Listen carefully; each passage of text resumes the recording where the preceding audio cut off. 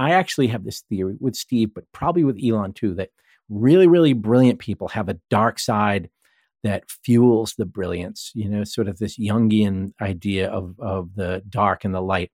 And I think Steve was very dark in some ways, but then brilliant in another way. And if he wasn't dark, he wouldn't have been brilliant. He would have been a product manager at some company. And I think Elon's the same way. Elon seems to me to be haunted. He seems to be a guy who's got demons, right? Like real demons. But that also creates stuff in the world. Why do we have insights when our mind is quiet? How do insights play a role in our ability to learn, and when do they impact the trajectory of our lives? Welcome to Insight Out, where we explore these questions and dissect how insights influence who we are and ultimately who we become. I interview New York Times best-selling authors and some of the most influential minds of our time to find out what insights have helped to make them who they are.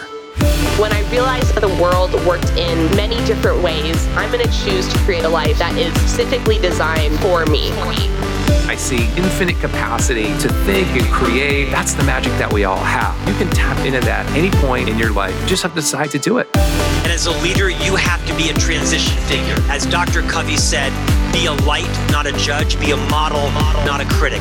If you're like me, constantly working to design a life that will allow you to reach your fullest potential so that you can leave your mark on this planet, then you're in the right place. I'm glad to have you on this journey and hope you enjoy this episode of Inside Out. My guest today has been a tech journalist, a TV producer and writer, a satirical novelist, a brand strategist, a best-selling author, and yes, even fake Steve Jobs. One might say he's a master of satire, a savant of snark, or a connoisseur of the comedic. He's built a career shining a spotlight on how we do business today, and what is revealed isn't always pretty. His memoir, Disrupted, My Misadventure in the Startup Bubble, was an instant bestseller and tells the story of the 2 years he spent working in a cult-like software startup. It's been called the best book about Silicon Valley today. His next book, Lab Rats, How Silicon Valley Made Work Miserable for the Rest of Us, gained critical acclaim for its examination of corporate culture and the toll that it's taking on our workers. If you've watched HBO's hit comedy Silicon Valley, especially season 2 and 3, then you've seen some of his work as a TV writer. And boy, do I love that. He wrote about technology at Forbes and Newsweek for a decade and a half from 1998 to 2012, penning cover stories on Apple and Google, features on Facebook and Twitter, profiles on Bill Gates, Ray Kurzweil, and Arianna Huffington, among many, many others. He's been featured everywhere: CNBC, MSNBC, Fox, BBC, Al Jazeera, CNN, NPR, you get the point. He is everywhere and very, very prolific. He talks about business, artificial intelligence, robotics. He loves talking about the singularity and is featured speaking about that very subject. We'll get into some of that tech and some of the future things happening in a bit. His writing also can be found pretty much everywhere you look. Fortune, New York Times, Wired, Wall Street Journal, The Economist, The Guardian, NPR, and BBC. So he has done a lot in his career. And as I mentioned, his blog, The Secret Diary of Fake Steve Jobs, drew an audience of 1.6 million monthly readers. And it helped to lead to the satirical novel Options, The Secret Life of Steve Jobs. His brand new book, STFU, The Power of Keeping Your Mouth Shut in an Endlessly Noisy World, explains exactly why talking less, listening more, and speaking with intention can make you happier, healthier, and more successful. He brings a unique perspective to the world of tech, combining his journalistic expertise and comedic sensibility with his experience as a marketer and screenwriter. And he's built a career saying and writing things that most people would be afraid to. And I can't wait to hear his insights on the current state of business, technology, and the future. It is with great pleasure that I welcome to the show, Dan Lyons.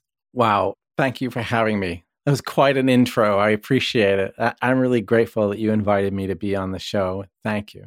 Dan, it's Absolutely. My pleasure. And you make it easy.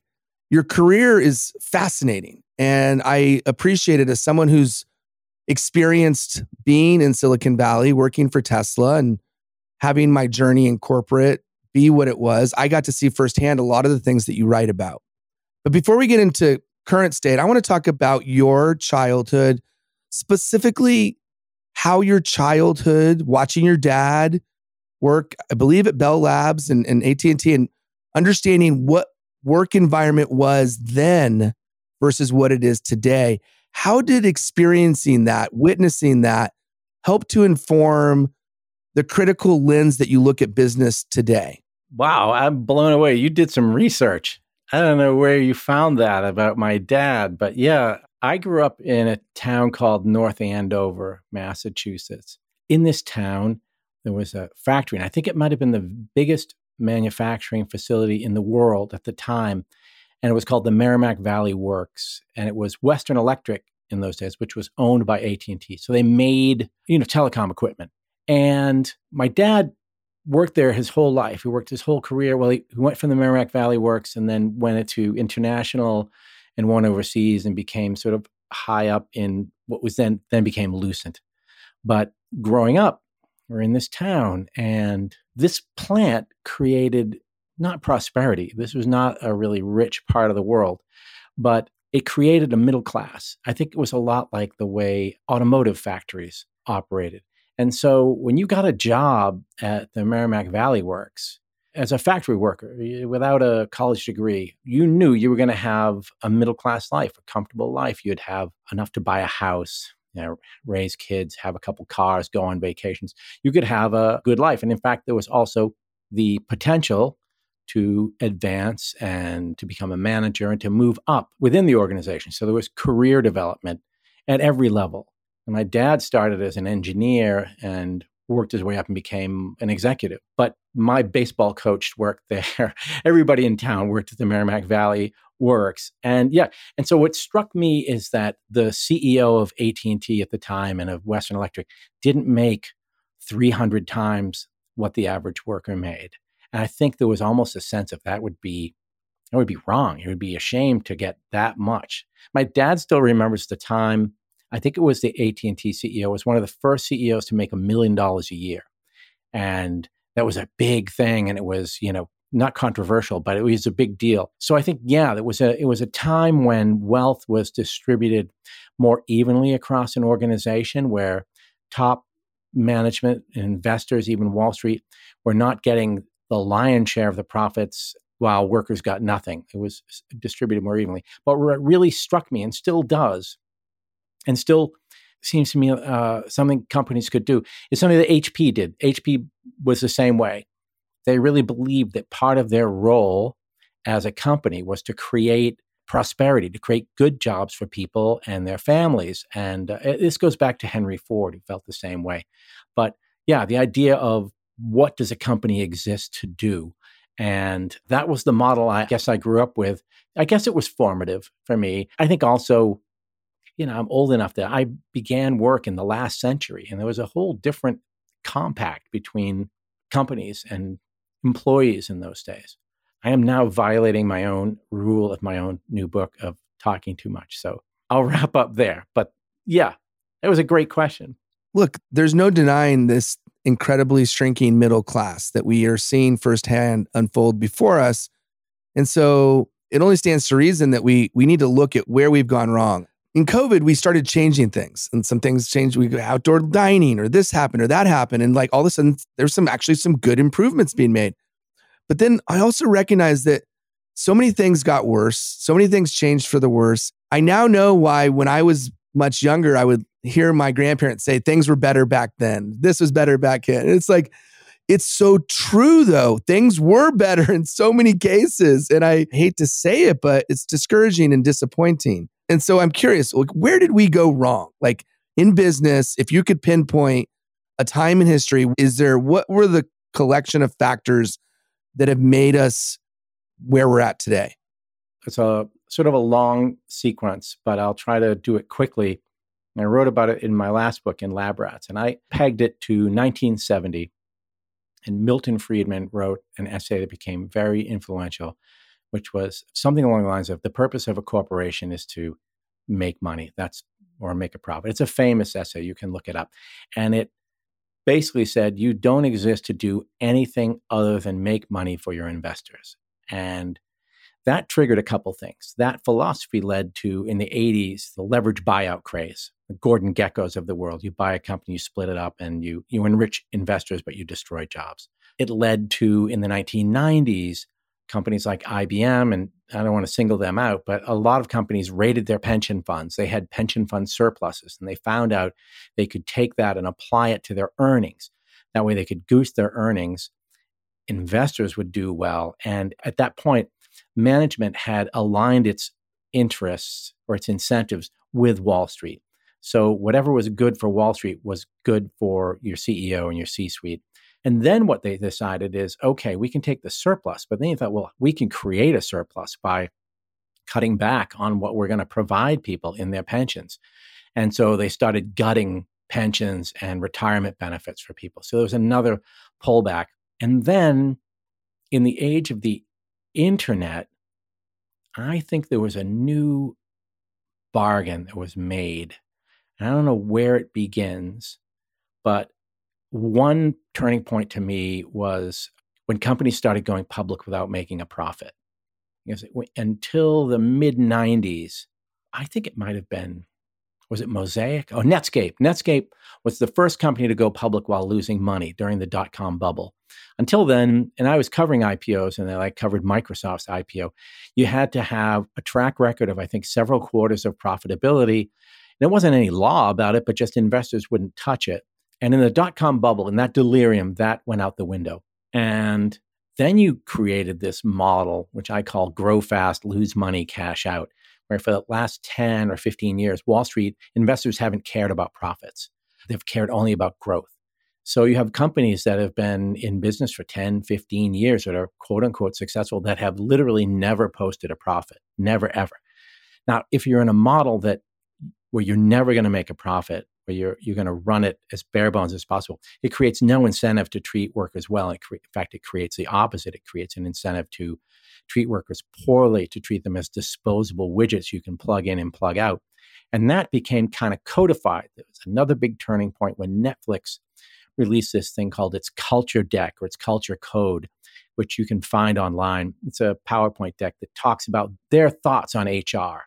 Yeah, so we've now created this model where the investors and the founders make huge amounts of money and everybody else makes nothing. So you see like the Jeff Bezos, the Elon Musk of the world, where the top people make all the money and the bottom are treated like widgets who are going to be replaced as soon as we can automate your job. And right now it's very top of mind with ChatGPT and all the advances being made. People are starting to see their job as they know it is at risk. It's a clear and present danger. So before we get into the future, which I'm very excited to talk about that, get your thoughts on that. I do want to go back in the past a little bit more on your own journey. You spent a decade at Forbes as a senior editor, writing about technology. And you said, you may not remember saying it, but you said you loved every minute of it. Great colleagues, great editors. You learned a huge amount. You also called Newsweek the greatest news magazine in the world. You said you worked with fantastic, brilliant colleagues, and you called your experience there glorious. So this is a really interesting data point for me because you've spent a lot of your career really looking and examining with a critical eye how businesses are making some missteps. But you speak very glowingly about those two organizations. What did they do well to create the experience that you had? That's a really good question. The answer might be twofold. One is that I just loved the work I did. I thought that was the best job you could ever have. You could go out and find interesting stories and fascinating people and then go interview them and write about them. To me, and I happened to really get excited about technology and science. So it was, I could get paid for this. I couldn't believe it. And I think there was a different compact between management and labor, let's say, where, firing people was seen as something that rarely happened. It was very unfortunate and regretful. Nobody wanted to fire anybody. It was weird for someone to get fired. It wasn't this constant churn and turnover. So you had a sense of safety and a sense that you could do good work, but you weren't constantly worried about being displaced by, I don't know, someone cheaper or by a machine. And you had a lot of support. You had career development. You knew you could stay there. There were people at Forbes who stayed for their entire career, who worked there for their entire life. I stayed for 10 years. I would have stayed longer, I think, but the Newsweek opportunity came up. Newsweek, I knew, was already in trouble when I joined. They had already, in fact, I joined because Stephen Levy took a buyout and a bunch of other people did. I admired the publication so much that I wanted to work there, even if it was just a few years, to really see what it was like at the top of that industry of the media or the journalism business. And it was fantastic. Every time, literally, man, every time I walked in the door in New York, I'd travel down, I live in Boston, I would pinch myself. I would walk through, I can't believe these guys hired me. I can't believe the people I'm working next to, That's cool. Yeah, it was amazing. And they had, think about it, when they did start going out of business, it was so old school. They paid everybody these huge severance packages. The Washington Post, which had owned Newsweek, was, genuinely sad and, said that they had never wanted to do this. So it was just a different feeling that you had with the company that you worked for. I can relate, having had some very enjoyable experience. At the time, I don't know I enjoyed it, but when I was working at Solar City and I ran their internal communication program, I had an opportunity to create Solar City TV. So I would fly from LA up to Solar City to produce this weekly TV show, essentially. And it was fun. I was pinching myself. I get to go create a TV show for all these people. It was a magical moment of my life. At the time, I was to fly up there. But I really, in retrospect, I think I appreciated a whole lot more. Yeah, I have a lot of friends from the journalism, people from Forbes. I saw some recently, Newsweek people, and we all sort of said, we never knew how good we had it. Because I guess we used to grumble. We're like, dude, you look back on that job. That was an amazing job. I know, we all liked it. The Forbes people, it's been how many years since I left Forbes? 2008. We're still in touch. We all still really like each other. We look back on that time as one of the best times of our lives. Anyway, the media business, the media business has kind of become not so great. It's challenging. Well, one of the things that you've done really well is you've embraced the power of comedy. And I think about that a lot in, obviously preparing for this interview, I've thought about it, but even before, I've thought about how you package things matters. And the reason it matters is from a human perspective, we only really pay attention to things that are different, meaning we're alerted, our mind literally triggers when something that is unexpected is in our way, because we need to be alerted to keep ourselves out of harm's way, right? We need our brain to pay more attention when it's not the monotonous day to day. And why humor works so well, and why I believe it's worked so well for you and others, whether that be in media or social media, humor, it's contagious. People want to share things that are funny. People remember things that are funny. They're more likely to notice things that are funny. I'm curious how you decided, or why you decided to blend comedy, obviously writing for Silicon Valley, but also doing a satirical blog. How did that come about? Was it intentional? Was it by accident? What was your route? Well, yeah, I think the Fake Steve thing was probably the first time I tried writing that way. And it was a lot of us who are beat reporters on the tech beat, when we were not writing our stories, when we were just talking to each other, we all knew who's goofy and who's weird. We knew all the crazy stuff, right? And we all thought it was nuts, and we'd all make fun of it. These were not, big secrets, but you couldn't say it couldn't write that in the paper or in the magazine, but we all knew. And we all sort of, there was one guy at Forbes who he and I actually thought about, maybe we could come up with a show, like the Daily Show, but about tech or about business. Nobody really wanted that. Honestly, I didn't start writing Fake Steve with this conscious idea of trying to be funny.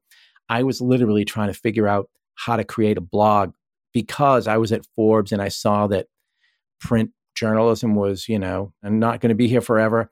And I thought I better know how to create a blog. And so there were 3 big platforms at the time.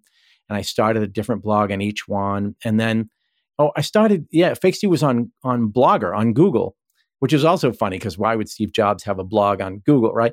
And it was really low tech. It looked bad. It was kind of badly designed, which also added to it.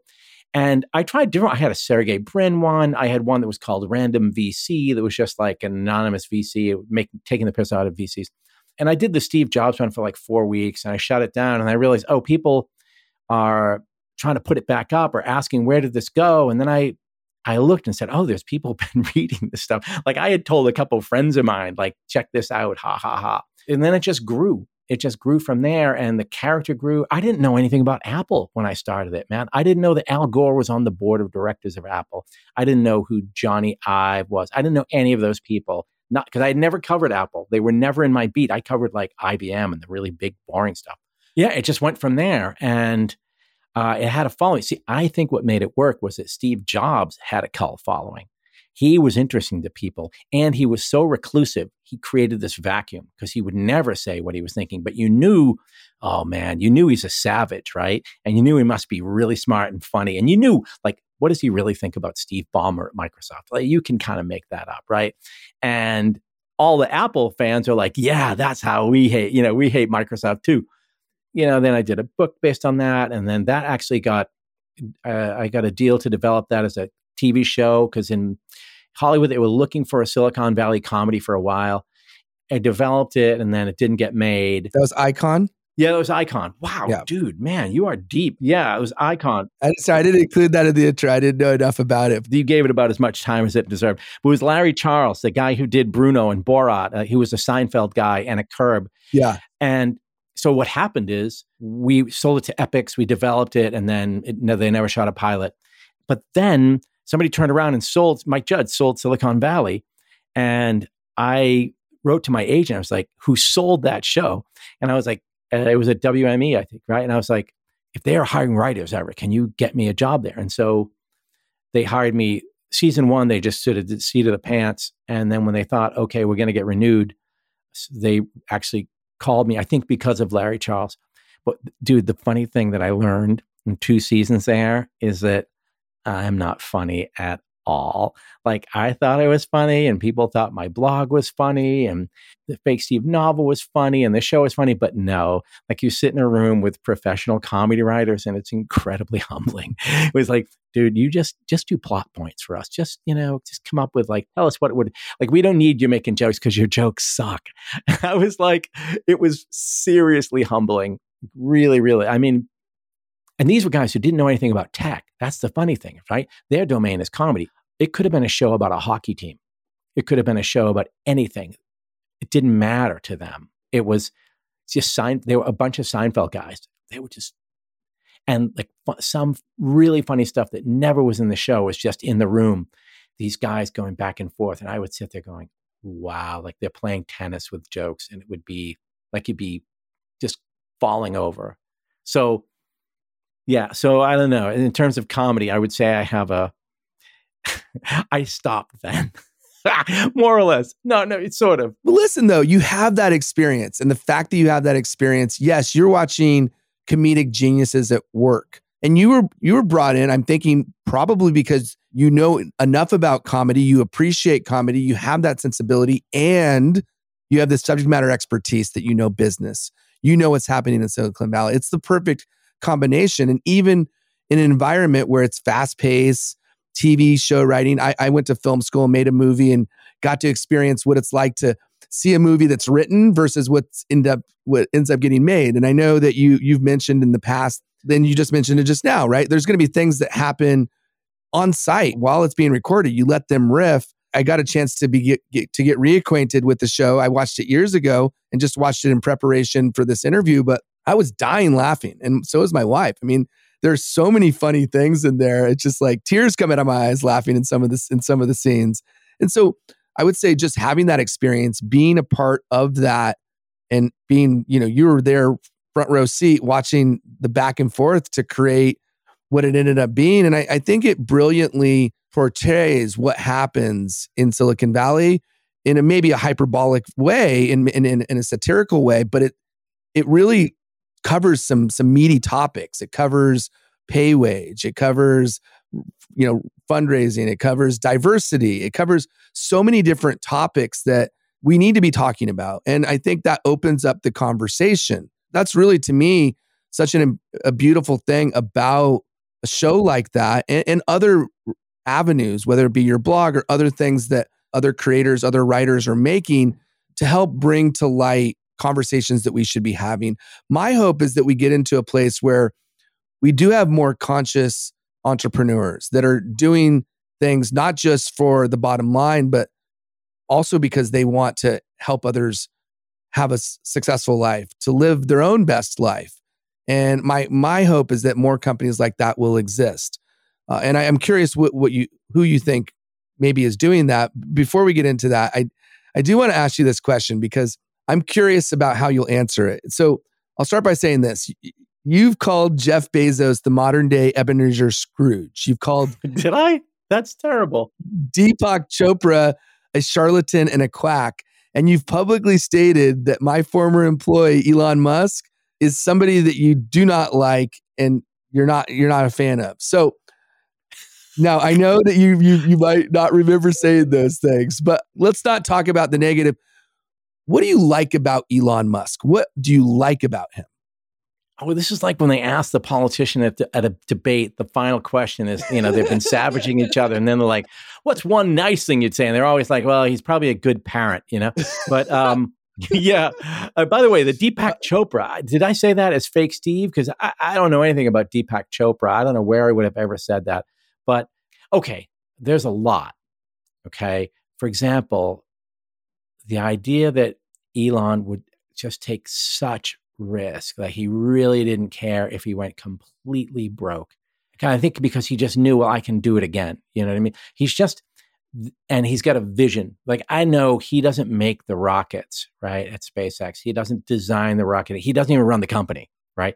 They have a real a CEO, but he had the vision, right? And SpaceX has killed in the space industry. I think we talk a lot about Tesla because, we all see the cars. You don't realize how big an impact SpaceX has had. So yeah, you look at a guy who did Tesla, fantastic success. SpaceX is another, Twitter, TBD, but he's got interests everywhere and he seems to have like a big vision. He's a guy who can see something out there that doesn't exist and then somehow find a way to start building toward that. And I think that requires, a certain kind of strength, to actually a force of will to make that happen. Like people will say, oh, Elon didn't found Tesla. He was an investor and then he took it away from Martin Eberhard. Okay, fine. However, I would ask myself, if you had been that investor, Dan, could you have said, all right, Martin, you're out of here. I'm going to take this over and I'm going to build this into a successful company? No, I could not. I don't think most of us could. I think that's a really unique thing. You might be terribly flawed. You might be an awful person. I used to feel this way about Steve Jobs. I think I loved that he was in the world. I would not want to be in his family, right? I wouldn't want to be related to him. I'm not even sure I'd want to work for him, although I've talked to enough people who said it was worth all the abuse. But, in fact, I actually have this theory with Steve, but probably with Elon too, that really, really brilliant people have a dark side that fuels the brilliance, sort of this Jungian idea of the dark and the light. And I think Steve was very dark in some ways, but then brilliant in another way. And if he wasn't dark, he wouldn't have been brilliant. He would have been a product manager at some company. And I think Elon's the same way. Elon seems to me to be haunted. He seems to be a guy who's got demons, right? Like real demons. But that also creates stuff in the world. Short answer is that's what I admire. God, I mean, who else has done all those things? Who else? Not even who has, who could have, I mean, brilliant people. Bill Gates couldn't have done that. Larry Ellison couldn't have done that, what he's done. Tim Cook, I think, is the greatest leader in the world, but couldn't have done that. It's unique. But you knew him, so I'd like to know what you think. I want to know. I want to know your side of it. Sure. I'm happy to share. I mean, I had a unique perspective. I reported to the person who reported to him, so at my last role, but I didn't get one-on-one time with him or any of that. But I got to experience how he operates. And I think the thing that stands out is his ability to quickly ask the right questions at the right time. So for example, at the end of the year or end of the quarter, we'd be doing delivery and he'd be asking logistical questions and really getting in the weeds with the delivery teams, asking the questions that will help get more cars into people's hands. And somebody, I don't remember what his role was, but he was complaining and says, we don't have any more parking spaces.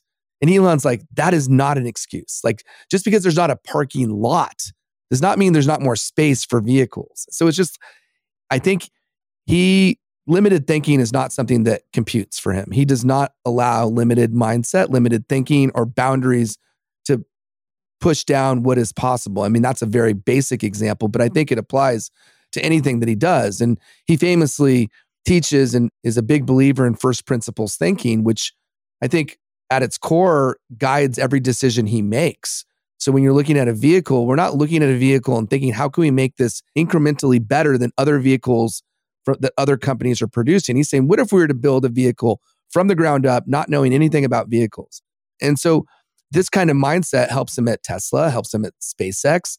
So instead of saying, well, why do we need to destroy every rocket? Why can't we land a rocket back down after it's launched? So it's like people that we would think is impossible, he says is possible, which is a good lead-in actually to my question is, why do we have so many preposterous or characters in Silicon Valley? Why is that attraction so strong for these types, these personalities that do have that kind of thinking? Short answer would be, I don't know, but a better answer, I'll speculate, is that I think those people are better able to raise money. They can get funded. They think about it. I was amazed by this. That in fact, I write about it in the new book, because I interviewed a guy about listening, Jerry Colonna. He's an executive coach, and he has a whole company, and they do boot camps. And there's a guy there who specializes in listening, and he said startup founders are the worst listeners, right? He said they're often like on the spectrum of narcissistic personality disorder, but more so, these are guys who can talk, right? These are guys who went into a room with a PowerPoint deck and got someone to give them hundreds of millions of dollars. Maybe not hundreds first, but like could go in, walk out with that money. They can talk, but they can't listen. But I think that takes a lot of chutzpah, a self-belief. Those people have to be mini versions of Elon, right? They may not be where he is, but think about it, like to really think like I can do this thing, that nobody else has done. I realize there are a lot of copycat startup founders too, but yeah, I think there's a certain type. There's an audacity and an ego and a belief in yourself that only certain people have, and it's the only way to get the money to start one of these companies. That's a fascinating take, and yes, it makes perfect sense to me, because if they're not necessarily good listeners, but they are audacious and they have enough of an ego or enough of confidence and enough bravado to say what they believe is possible in a very convincing way with a lot of conviction, people are going to buy into that. Not only buy into it conceptually, buy into it financially to say, I'm going to support this, which is actually an interesting dovetail into another thought that I had in listening and watching and reviewing some of the things that you've brought into the universe. Let's look at so many of the startup founders that they have their business and then they have their pet project. They have something that they're advocating for, that they want to do education, or they want to help the water crisis, or they want to help any number of other things out there. What are your thoughts on maybe if they are good at doing this, if they are good at speaking up, if they have a platform for a cause, and we already know that they are good at raising attention and awareness and to create some sort of excitement around a cause, what are your thoughts about them doing that if it's outside of their domain expertise? Because clearly, like, they have the attention and they have the ability to get people to rally around. But also, I know that they're not experts in that space. How should they be going about doing it? I write about that too in the new book because I sort of identify, I think, 5 kinds of over-talkers, right? I'm a talkaholic, which is one kind. But one of them are ego talkers. And I define that as the person who just talks more than everybody else because they legitimately believe that their opinions are worth more than everyone else's. And I think, Silicon Valley is full of those kind of like Bitcoin guys who, okay, you made a fortune on Bitcoin. So now you know everything about pancreatic cancer, or space travel or whatever. Now you know everything about everything. You must, right? Because look at how smart you are. But I get that. That's annoying and whatever. But here's a good example of, I think, someone doing it great. So Jeff Lawson, the CEO of Twilio, he's an amazing guy, like an amazing, amazing person and very successful. He's made a lot of money, very brave kind of guy who, he's an engineer, right? But he's really used his platform recently to talk about San Francisco and said, all you guys are bailing out and you came in, you trashed San Francisco and you just left. Like, I'm staying. Like, I'm going to stay and I'm going to try to fix the city. I live in this city. I want to make it better. Now, does he know everything about that? No. But I know Jeff, and I know he's the kind of guy who will say, let me go bring in people. I want to learn. Tell me how. But he's committed to it. He's genuine. He's not just, mouthing off about it. I think he maybe debated whether he should go public with that. I don't know if he wrote an essay or he did an interview, but there was one moment where he really spoke out and got a lot of attention. And I think even at the company, they were worried, like, is this going to blow back on us? Is this bad? If your CEO starts talking about something.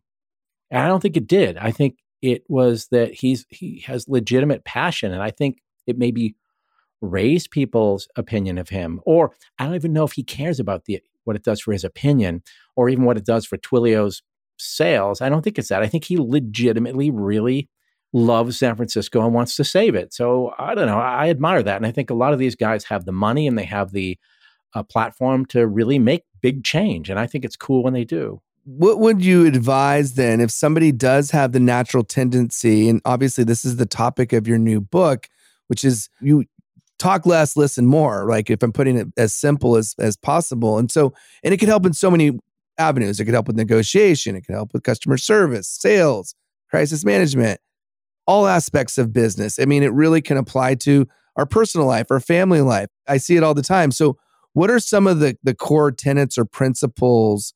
Your book obviously is going to get into a lot more detail, but what are some of those, I'd say, most crucial details or pillars that would help somebody that is potentially talking way too much? Well, there are ways to rein that in. So what happened is I started off realizing I had talked my way into, trouble a couple times, more than a couple. And for a long time, I had been aware, like, I have a problem. I'd go to a party and, if I get anxious, I'd just start talking. And afterwards, I'd say to my wife, like, did I talk too much? She'd be like, yeah, So before the next one, I'd go like, don't talk too much, don't talk too much, don't talk too much. And I would try really hard. I'd take Ativan, just anything to not be that way. So it really began as this personal quest to fix myself. I started off just 2 questions. Why are some people compulsive talkers? And B, how do you fix it? And so that sets me off. And I go off and I found communication researchers who had studied that exact thing and figured out why. The bad thing is they were like, here's what it is. Here's what causes it. And question number 2, you can't do anything about it. You're screwed. There's no cure. But then I said, there's got to be a way to control it. So I started talking to more people, developing other ideas. But here's one really cool guy I found, like an amazing guy. His name is Matthias Mell, a German guy. He's a professor at University of Arizona. And he said he's been studying speech for like 20 years, right? It's all he does. Like, has been his life obsession. He describes it like being a detective. He keeps trying to peel back layers of the onion because he said, like, speech is incredibly central to our lives. It almost defines us. If someone asks me, what's Billy like? What I really describe is how you talk, right? He's funny. He's nice. He's this. And Matthias says it's the one thing we've never studied. Like, we barely studied speech, even though it's so central to us. Like, we know we should take 10,000 steps a day. We know we should get this kind of sleep. Nobody ever thinks about speech, even though it's so much a part of us. So his first big thing, he had created this thing called the ear, electronically activated recorder. And the first one was just a clunky thing in the 90s, a tape recorder with a triggering mechanism. You'd carry it with you. It would switch on randomly. You didn't know when, and it would count how many words you spoke in a day, right? And it was a very simple one. Who talks more, men or women? And there was a lot of noise at the time about women speak 3 times as much as men. And it was like the old stereotype. And he blew that up and said, no, guess what? They both talk the same, 16,000 words a day. So then he goes, wait a minute. Instead of just counting how many words, can we study like what words they use? And so he did this whole thing, extrapolated, and they figured how much of your time you're spending on substantive conversations, how much are you spending on, bullshit, small talk, chit chat. And then can we correlate that with happiness by people doing a self-reported test? And they found people who have better, more good conversations like this, talking about real stuff, are happier. They're happier. Then he said, can we correlate that with physical health? So they did another round, record, 1,000 people, however many people, then compare it to blood draws. And they found better conversation people have better immune systems. And now that's about where he is now. And he's like, we're about to have this big breakthrough where speech is going to be medicine. His joke is, take 2 conversations and see me in the morning. You don't need a pill. Go talk to a couple people. But that led me to start thinking about, okay, if you change the way you speak, can you make yourself happier? Can you make yourself healthier, right?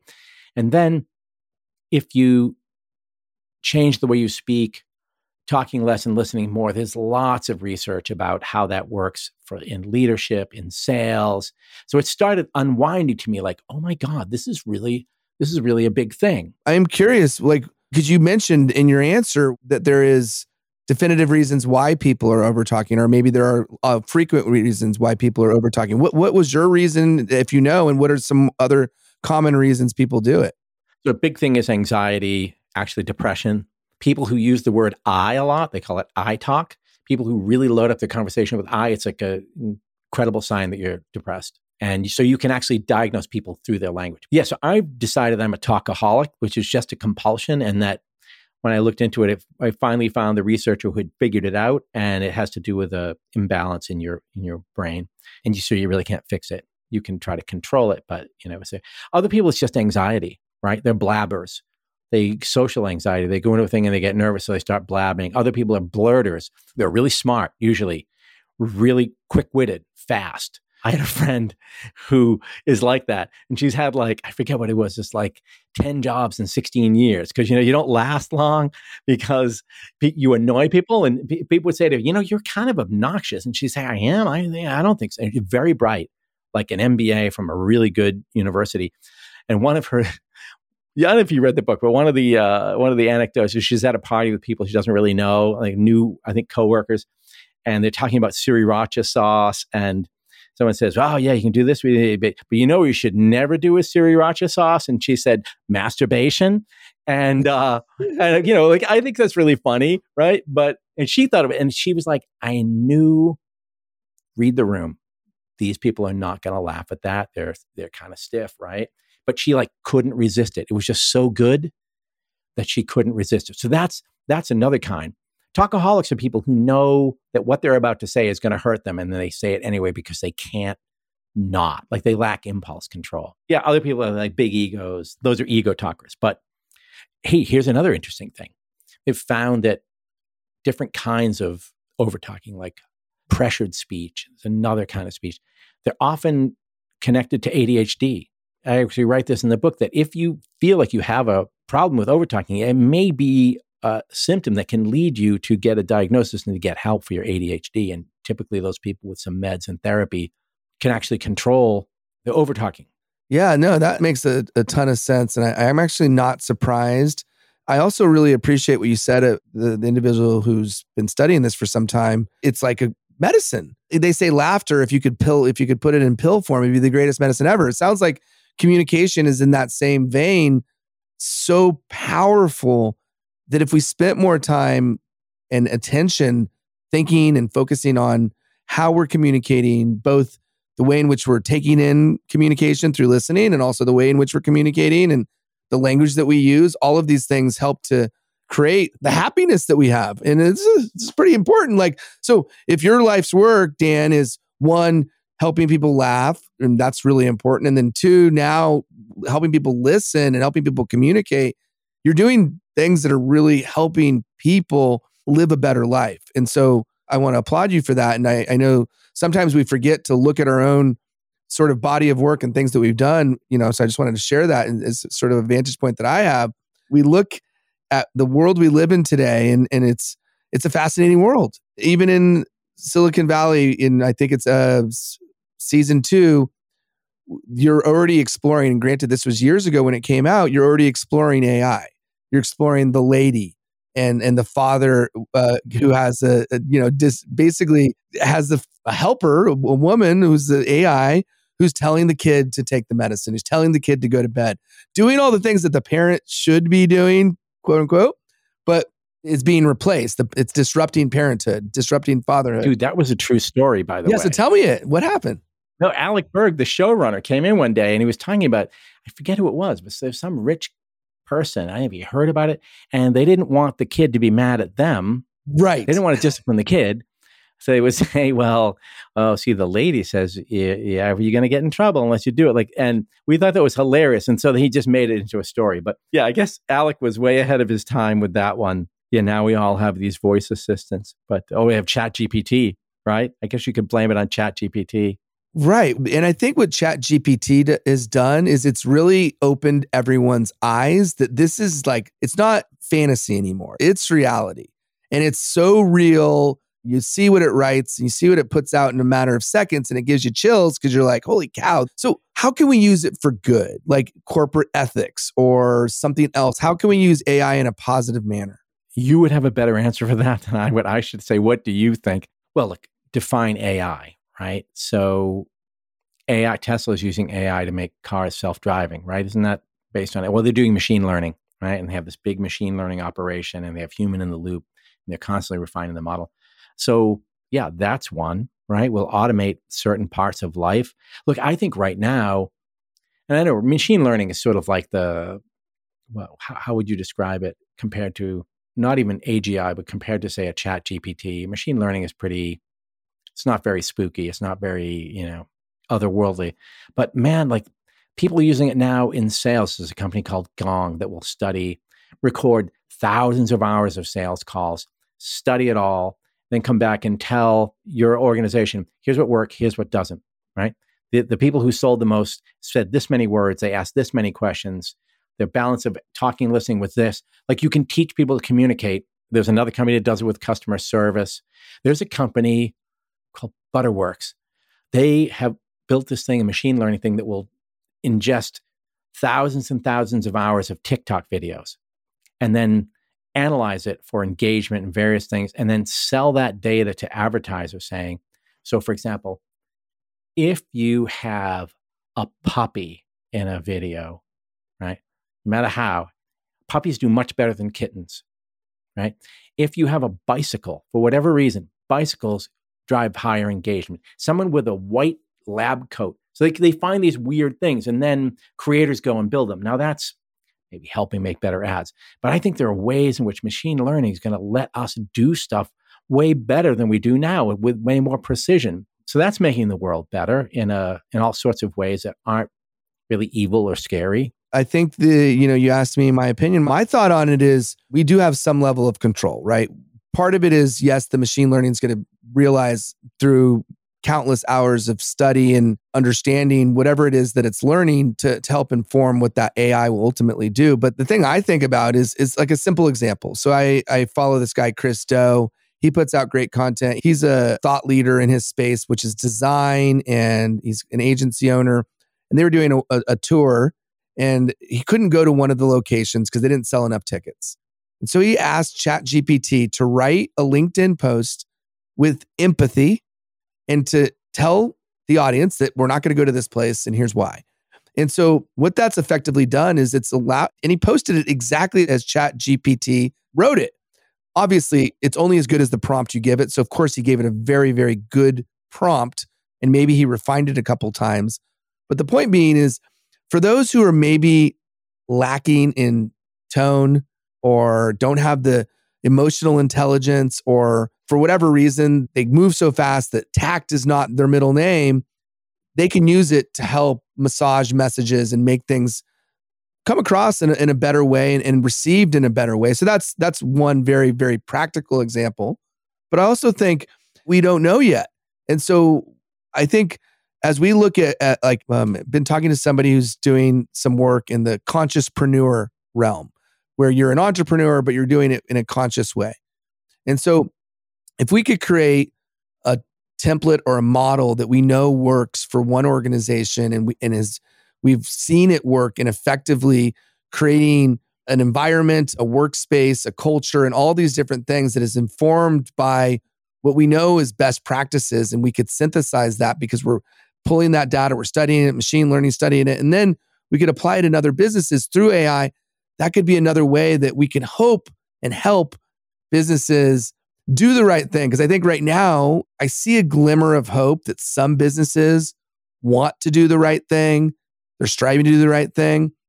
But too many are still stuck in the old mindset of profit at all costs, which is what you've explored and what you've seen and I've seen, where businesses are maybe the people at the top are making buku bucks, but everybody else is left to work their ass off for, practically nothing. So anyhow, I'm probably doing what I shouldn't be doing, which is talking too much. No, I wanted to ask you, can I stop and ask you, what's a consciouspreneur? Because I've never heard that, and that sounds really interesting. Yeah. So my first interview on this show is this guy named Toby Corey. And he says, you can walk and chew gum at the same time. And what he means by that is you can be a company that makes money, but is also doing right by its employees. It's also doing right by the environment. It's also doing right by creating the culture and the atmosphere that you want. So it's being more aware and conscious of the experience that you're creating for the employees, for the shareholders, for the stakeholders.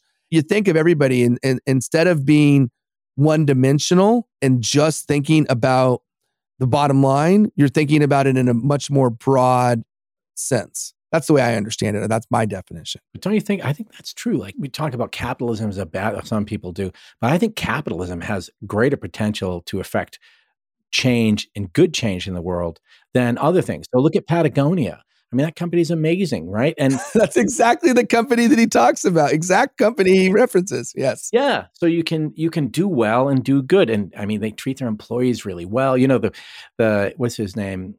Yvon Chouinard, the CEO, he wrote a book called Let My People Go Surfing. And, his whole deal is like, if it's a really good surf day, just don't come in later, Yeah.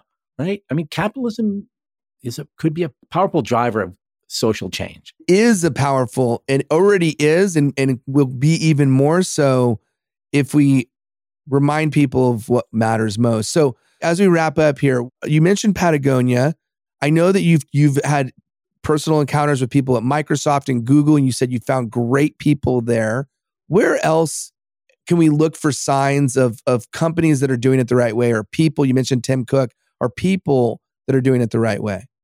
I think there are companies that are maybe returning to a set of values that we had. Is not anything new, right? It's actually sort of basic golden rule. If you treat people well, they'll do good work and they'll be happy. And if they're happy, they'll do good work.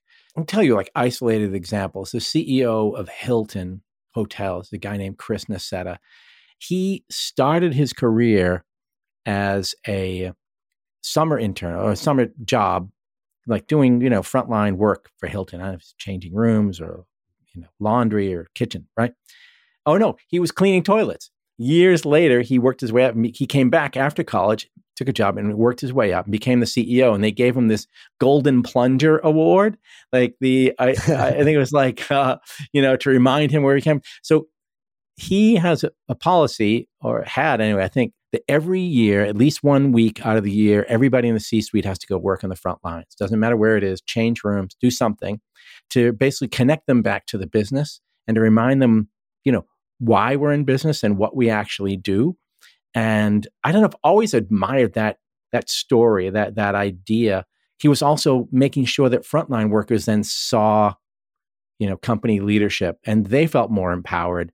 There's one famous story of someone in housekeeping, a woman in housekeeping, finds out that the people in this room are celebrating their anniversary. And so she calls down to the manager and says, hey, these people are having their anniversary. Why don't we send up a bottle of champagne and some flowers or chocolate? Why don't we send something up? So they did. And so the point is, Necetta's approach to culture was letting good ideas bubble up from the bottom. And then that woman who has that idea feels like, wow, I'm not just somebody who changes sheets, right? I'm actually part of this company. I'm creating great user experiences. So that's one that I like. I'm sure there are a lot of other companies that are doing great things. I actually feel right now, especially in tech where it's really tough right now, we just got over COVID. Now there's all these layoffs. And I think there are some companies that are realizing okay, we have an opportunity to rebuild now and make our companies more human-centric, but I can't think of one that's as an example. I hope there are some. Yeah, I do too. And I think sometimes when things go south, it does provide opportunity to rebuild in a way that will hopefully embody the values that you would hope they want. And I know in not all cases that's true, but I do believe that there is a decency that it should exist and in many cases does exist. And to your point, maybe now that the sort of rug's been pulled, people can look at the rubble as opportunity and rebuild with the right framework in place. I'm so grateful that we had an opportunity to chat about all of this. So for those listening, please go out, pick up STFU, The Power of Keeping Your Mouth Shut in an Endlessly Noisy World. That's Dan's newest book. You can also check out the book that we talked about a little bit here today, Disrupted: My Misadventure in the Startup Bubble.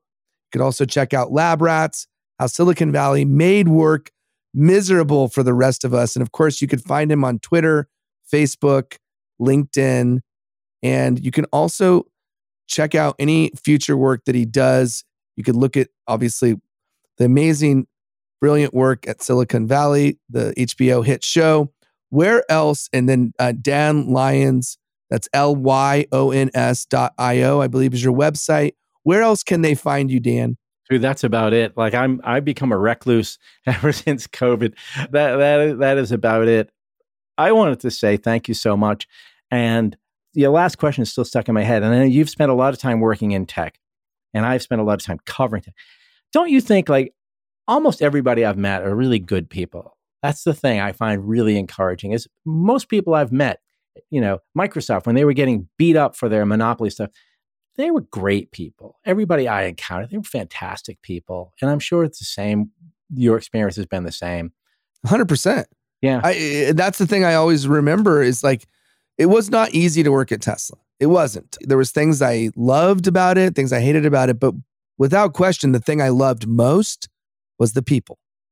That's what I loved most. We talk about layoffs and this culture that exists amongst most businesses these days where it's sad to me that we live in a world where it's about churn and burn, hire as many as you can. It's okay. You could fire him if you need to, versus what you shared is it was almost painful to fire somebody in previous roles. So I hope we get back to that. Because I'm running a small business now.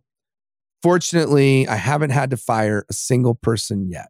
There's been a couple people who weren't doing the best and they ended up going, but it ended up happening that way. They probably would have got fired at some point. I'm not saying it should never happen. I'm doing my best to provide an experience, and I'm not perfect. I'm still learning to provide an experience where people love what they do. And so, I hope that more people do, and I'm still at very beginning stages. So, I know it will get harder, probably not easier, but I love learning from somebody like yourself who's been in the trenches, studying this, learning, describing what you're observing. In some cases, it's been hard, I'm sure. And sometimes you're going to say something that might offend somebody.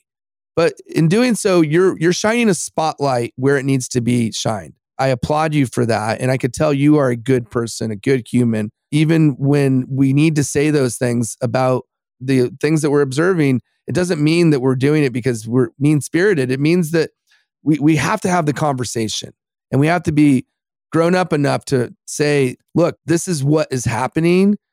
what can we do to make it better? So with all that being said, man, I would love to give you the final word. Any advice, any thought, anything that would be a final word for the listener, and then we'll wrap up. I try not to offend people anymore. And I get what you said about sometimes people need to be offended to be jarred. I look back on some of the fake Steve stuff, and I feel like at the time I felt like, yeah, this is great. I'm saying the truth. I sort of regret a lot of it now. And I feel like as the older I get, the more I think people don't need to be offended. And also I think I'm trying to become more optimistic than pessimistic. I think I was really pessimistic and cynical in the past, and I think cynicism isn't a good thing. So the last word I would leave with is I think it's better to be positive than negative, to be optimistic rather than pessimistic, and to affect change without having to hurt people or offend people. That's a hard lesson that I've learned. Hey, you know what? You've learned your lesson, and the fact that you could talk about it now and share is a beautiful part of life. So Dan Lyons, thank you so much for being on Inside Out. Thank you. Appreciate it. Thank you for listening to this episode of Inside Out. I hope you took away some valuable insights that will help you in business and in life. If you like this show, the best payment you can give is to rate, review, and subscribe to the show on your favorite podcast platform. You can also listen to past episodes and see a breakdown of all the best insights by going to insideoutshow.com. And for the record, there's no greater compliment than sharing this show with your friends on social media. So if there's an insight or a lesson that you liked, please share it and tag both me and today's guest. And until next time, remember, your next life-changing breakthrough moment may happen when you least expect it. Inside Out.